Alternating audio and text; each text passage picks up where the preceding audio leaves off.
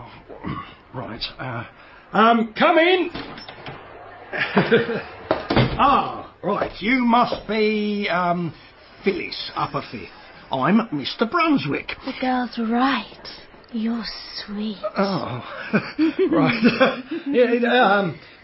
Right, so it says here, Phyllis. No, do you think you could sit on the chair rather than on the... and could you not touch her? Oh. Yeah, it says here that your preferred occupation... Now, stop that! Would be something in the serious fraud line. Or... archaeology. Now, as your new careers master, obviously I'm going to urge the archaeology. Professor Hinge, thank goodness. Oh, Phyllis, I thought you might be here. Give it all back, Phyllis. Oh, Squeaky, must I? Oh, all right. Well, that's my pen. I don't understand. That's my St. Christopher. Oh, you go. That's my wallet, my lucky rabbit's foot. What? Oh, flaming heck, that's the dressing off my latest flesh wound.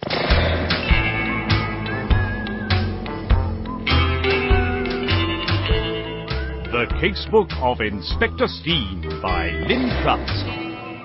Episode 4. The Uses of Literacy. In Brighton, everyone knows the famous girls' school, Lady Laris Larradi, with its big old neo-Gothic building right on the seafront to the east of the town. Not to mention its electrified fence and dog patrols. The rumours that go around. Sunbaths in the nude, swimming in the nude, hockey in the nude, orange juice. It's one of those cranky progressive schools, you see. Parents pay a flaming fortune to send their daughters there. Of the skin to sunlight. To listeners to the Home Service, of course, its founder and headmaster, Erasmus Hinge, is almost as famous as our own dear Inspector Steine. As for discipline, never drive where you may lead. Whenever the subject of teenage discipline comes up on the wireless, and it's been coming up a lot recently, Professor Erasmus Hinge will be on the panel putting everyone right. Now there I would agree. Well, I would expect you to. When I say everyone knew about Lady Laris Larradi, it turns out there was one person who didn't know very much about it. Inspector Steine, hello? Oh. Hello? Inspector Steine? Yes? Oh, thank heavens I got straight through to you. To you, Inspector Steine, sitting at your own desk. Well, you must have dialed the right number, I expect. Yes, I must. It is easily done. Yes. Who is this, please? You don't know me, Inspector, and it's probably best for you if you never do. Are you sure? I mean, you sound very familiar, my dear. The sound of your voice is making all the hairs stand up on the back of my neck. And forgive me for mentioning it, but something else is... Oh, dear. What's happening, Inspector? Oh, good heavens. Oh, sorry, blood's just started pouring out my nose. Excuse me, I'm so sorry about this. Oh, where did I put it? Oh, what a mess. Why can you never find a hanky? Oh, there we are. Oh, I do apologise, madam, but that was unbelievably unpleasant. Listen, I may not have much time. Yeah, go ahead. I'm telephoning from Lady Laris Larradi, Inspector, at considerable risk. Oh. There's something you ought to know. Something you must do. Yeah.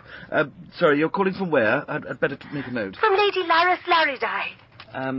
Any chance you could spell that? Oh, I don't have much time, Inspector. You must send an undercover officer to this school at once. Oh, of course. Yes, it's a school. Listen very carefully. Very well, yes. Next week, a very eminent old girl is visiting Lady L to open a new science block. Right. That old girl is one of the biggest villains the southeast of England has ever known, Inspector. A woman villain, madam? Are you mad? I assure you I'm not, Inspector. This particular woman villain almost never appears except in cunning disguise. Oh. Her name when she attended Lady L in the 1920s was Palmyra Fitzherbert. Palmyra Fitzherbert. Palmyra? But of course I have no idea what she calls herself today.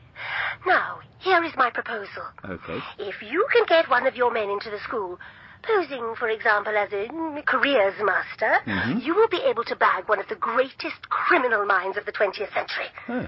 Now, can you think of anyone under your command suitable for such a dangerous undercover operation? Well, not really, no. Well, no, I certainly wouldn't do it myself for all the tea in China. He would need to be brave, loyal, honest, with a real aversion to villains and villainy. Sorry. Oh, hold on, excuse me. Come in. Ah, Brunswick. Oh, sorry, sir. I'll come back. Honestly, that man is so absurdly keen. Now, madam, sorry, where were we? Trying to think of somebody brave, loyal, absurdly keen, perhaps, and so on. No. Tall, blue eyes, competent, knowledgeable of the law, often wounded in the line of duty. Name begins with a B. B.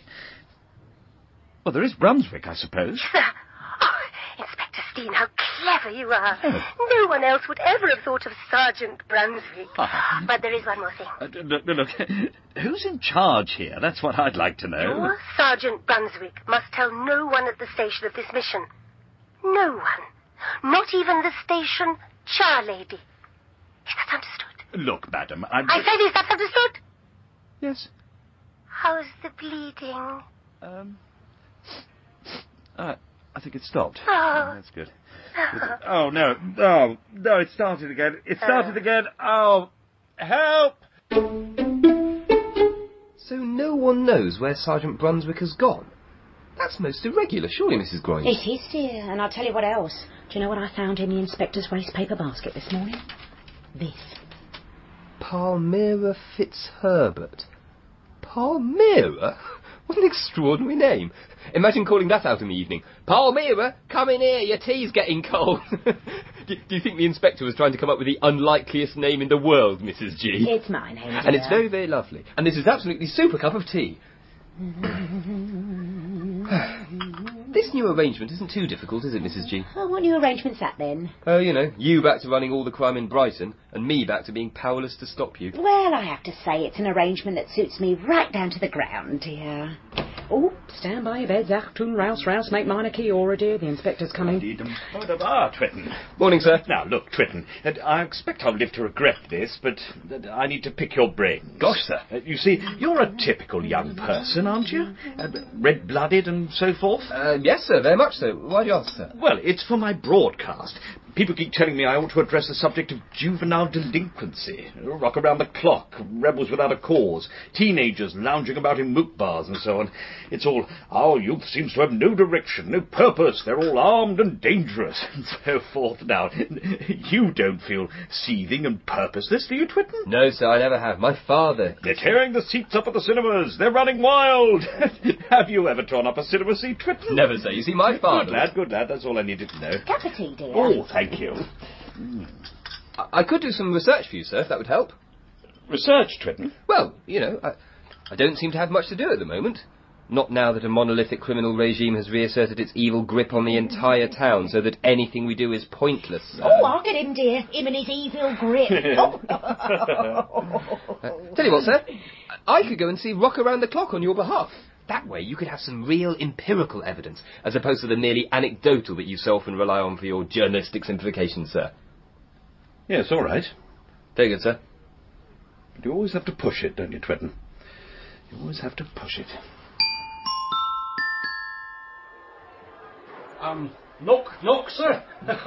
Dr. Hinge? Come in. Yeah, I would have knocked properly, sir, but... I know. No door. The girls, you see. Oh, dear me, yes, the girls. Have a seat. At least they didn't take that. Yes. Yes, sir. It's an honour to meet you, sir. I've heard you many times on the wireless. Your revolutionary attitudes to education have been... Yes. Heard it all before, of course. Yes, but good of you to say it. You say it if you must. Now, you'll forgive me if I don't take too much of a deep personal interest in you, Mr. Brunswick. Brunswick? Yes. I'm afraid the girls can be quite hard on careers masters. You'll be the 5th this term. Don't play cards with them. That should help. I'm not breaking any confidences if I tell you that many of them spend summer months on Mississippi steamboats. Oh, right. Mrs. Vine. Don't get up, Squeaky. Mrs. Vine! Mrs. Adelaide Vine is my deputy head, Mr. Brunswick. The girls call her Ada, of course. Do you know each other? In a manner of speaking, Squeaky, I once shot Mr. Brunswick and left him for dead. Good heavens. You girls. Anyone for spinach juice? Oh, Mrs. Vine. The woman who deliberately broke the heart of Inspector Steine using all her womanly wiles. She who used borrowed kittens as a means of entrapment. She who pretended her fish and chip business was being sabotaged just so that she could exploit our primitive male protective instincts. And now she had deliberately brought me to the school. She wanted to expose to the police the woman who had donated this expensive new science block. I waited till the dead of night, and then, when all was quiet, I went to see what all the fuss was about. 1, I tiptoed in 2, and pulled 3, all the blinds. 4. Oh. Now. Ah! Come to see what all the fuss is about, Sergeant? You! Here! Oh, Sergeant, you are funny. Tell me what you thought you might find here. Have you been watching those silly St. Trinian's films? Well, yes. So you're expecting a gin still, I suppose, and an explosives factory and possibly an electric computer devoted to calculating betting systems for the racetrack? Well, yes. Then welcome to the real St. Trinian, Sergeant. The Lady L girls prefer vodka, but that's about the only difference. I can't wait to see your face tomorrow when you see just whose earnings have made all this possible. I was looking at the school photographs in the corridor, Mrs. Vine. I thought I saw you there. Yes, I'm an old girl too. I called myself Marina Montpelier in those days. My best friend was Palmyra Fitzherbert. Monty and Fitz was how we were known. We were inseparable, Sergeant. Monty and Fitz. And how long is it since you saw Monty? I was Monty. Oh, sorry. How long is it since you saw Fitz? About a year. She didn't recognise me. My own school was the London Road Technical Academy for Promising Street Urchins. Oh, really, how fascinating. It was, well, it was more conventional in educational terms than this. Yes. Oh, dear. I seem to have switched off the light, Sergeant. You see how you can inflame a woman with your talk of a dull, conventional schooling in the London Road? Why did you get me here, Mrs. Vine? Mrs. Vine? Where are you? I couldn't stop thinking about you. You're lying, Mrs. Vine. That's not true. You never even got in touch to find out if my wound had got better. And it never has, actually. Thank you for asking. But I have a woman's heart, Sergeant. A woman's drives. I had to see you again. And I'd observed you. I'd started to think, what would make him love me? And the answer came, leading him to a notorious villainess. You're using me, that's all. I know it. The way you used the inspector. Mrs. Vine? Well, if that's what you think. I do. You're perfectly free to leave. Oh! Ah! Oh! And you're also perfectly free to kiss me.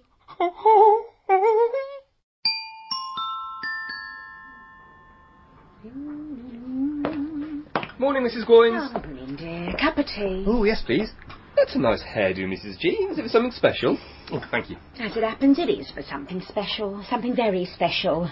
But you don't want to hear all about my personal little doings now, do you? Well, yes, I do. No, dear, you don't, because they're none of your business, you see, dear. Now, how was Rock Around the Clock? How was, what, Mrs. G? Rock Around the Clock, dear, with Bill Ailey and his Ailey's Comets. Oh, that, yes. Well, it was a very useful anthropological exercise, thank you.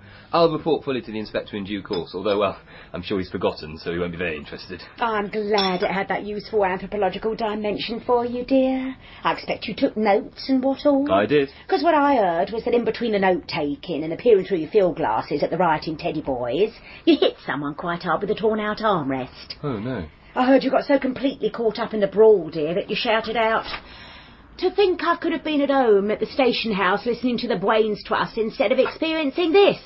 And then you biffed someone in the eye, dear. Who told you that? Oh, I've got my spies, dear. Morning, Twitten. Morning, Mrs. Groynes. Don't you worry, dear. Your secret's safe with me. Cup of tea, Inspector. Oh, that would be lovely, Mrs. G. What secret's this, then? Oh, you haven't heard from Brunswick at that blasted girls' school. Oh, my good God. What school is that, sir? Are you all right, Mrs. G? Oh, yes, dear. I'm right as rain, dear. Right as rain. It was just you saying something about a school, dear. That's what's done it. Well, of course. And please forget at once that I did so, dear. Oh, dear. The thing is, you see, I'm not supposed to mention it. Oh, aren't you, dear? Not to anybody. Not even to you, Mrs. Groynes. Really, dear. Cup of tea with a nice bourbon biscuit, dear. Oh, thank you. Yeah, the mysterious tip-off caller from Lady Laris Laradai actually said, if you can believe this, don't tell anyone, not even the station char lady. Go on. I'll put some of these on a plate, shall I, dear? Oh, yeah. Now, when you say mysterious tip-off caller... You don't have to tell us, sir. Yes, you can if he likes. There you are, dear. Oh, lovely. I'm sure the caller had a perfectly good reason to say whatever he did about keeping the sergeant's mission a complete secret, sir. It might put the sergeant in danger, sir. It was a woman caller, actually. Oh. You don't say, dear. What's the world coming to? Women using the phone and everything. What sort of age would you say she was, dear? Sir, I think I have something to tell you, sir. Twitten, what's got into you? I got so caught up in the atmosphere at Rock Around the Clock last night that I got involved in a brawl, sir. A brawl? So I think you should stop right now, stop talking about Sergeant Brunswick's secret mission and reprimand me severely, sir, for my professional misconduct. I took a girl to a milk bar. My only excuse was that the music was so vital, sir, so raw and alive. It made me feel something I've never, ever felt before. Oh, look, it's not such a big secret. Please, sir, don't! All I know is that there's some major villainess visiting the school later today to open some new science building. Sir! And since this woman never usually appears in her true guise, this is a once-in-a-lifetime chance for Brunswick, working undercover as a careers master, to identify her. And now, for goodness sake, Twitten, that can't hurt anyone, can it? Knock, knock, sir. You wanted to see me? Ah, Mr. Brunswick, the hour approaches. Oh, yes, sir. It's very exciting, sir. It's a magnificent new facility you've got there. It must have cost that old girl of yours a flaming fortune. It did, yes, it did. Flaming fortune, yes. Which is why I, yeah, besser laufen als faulen. Yes, sir. I can't remember whether I've shown you this highly interesting feature of the school. Oh, no, sir. It appears to be a tunnel, sir. Well done. Yes, a tunnel. Will you catch your... Oh, good. Straight ahead. Tread carefully, that's right. It's a bit dark. Feel along the wall, that's right. There's a whole system of smugglers' tunnels down here, you see. Oh. The girls use them all the time, of course. Some of them come out under the cliffs, others in bank vaults, at the racecourse, in seedy railway taverns and so forth. Right. So, how are you enjoying the school so far? Well, it's been a bit hard work, sir. The girls already have such fixed ideas about what they want to be. But I think I've finally got Daphne in the upper third to give up her ambition to be a professional assassin, sir. That's an enormous achievement, Mr. Brunswick. What does she want to do now? She'd like to be a dictator, sir. She's got her eye on a quite suitable small Caribbean island. We've been monitoring its political upheavals by means of that ticker-tape machine installed in the new science lab. Oh, bravo. Oh, now, if you'll be so kind as to go down that ladder. Oh, this ladder, sir? That's right. Down here? That's right. It's a bit dark, sir. Well, it's very interesting. You see, this was probably the first of the smugglers' tunnels to the sea. 18th century. Oh. Can you hear the waves in the distance? Oh, yes, sir. Oh, it's very smelly, sir, and incredibly dark. Are you coming down yourself, or shall I come back up now? Oh, neither. Oh, I nearly forgot. What are you doing? The ladder. Well, I'll come back to you later, Sergeant. Have no fear. Oh, you don't mind me calling you Sergeant, do you, I suppose? Sergeant? Oh, flaming heck! Don't be alarmed when the sea comes in. What? As Plato observes, it always goes out again. Oh. Leaving the world in some way changed forever. No! Yes. Never drive where you may lead. Oh, and don't you concern yourself about the fate of Mrs. Vine, Sergeant. Mrs. Vine? I don't know whether you notice this, but between you and me, Adelaide Vine is rather wishy. I sometimes ask myself whether it has something to do with the irresponsible way she was educated.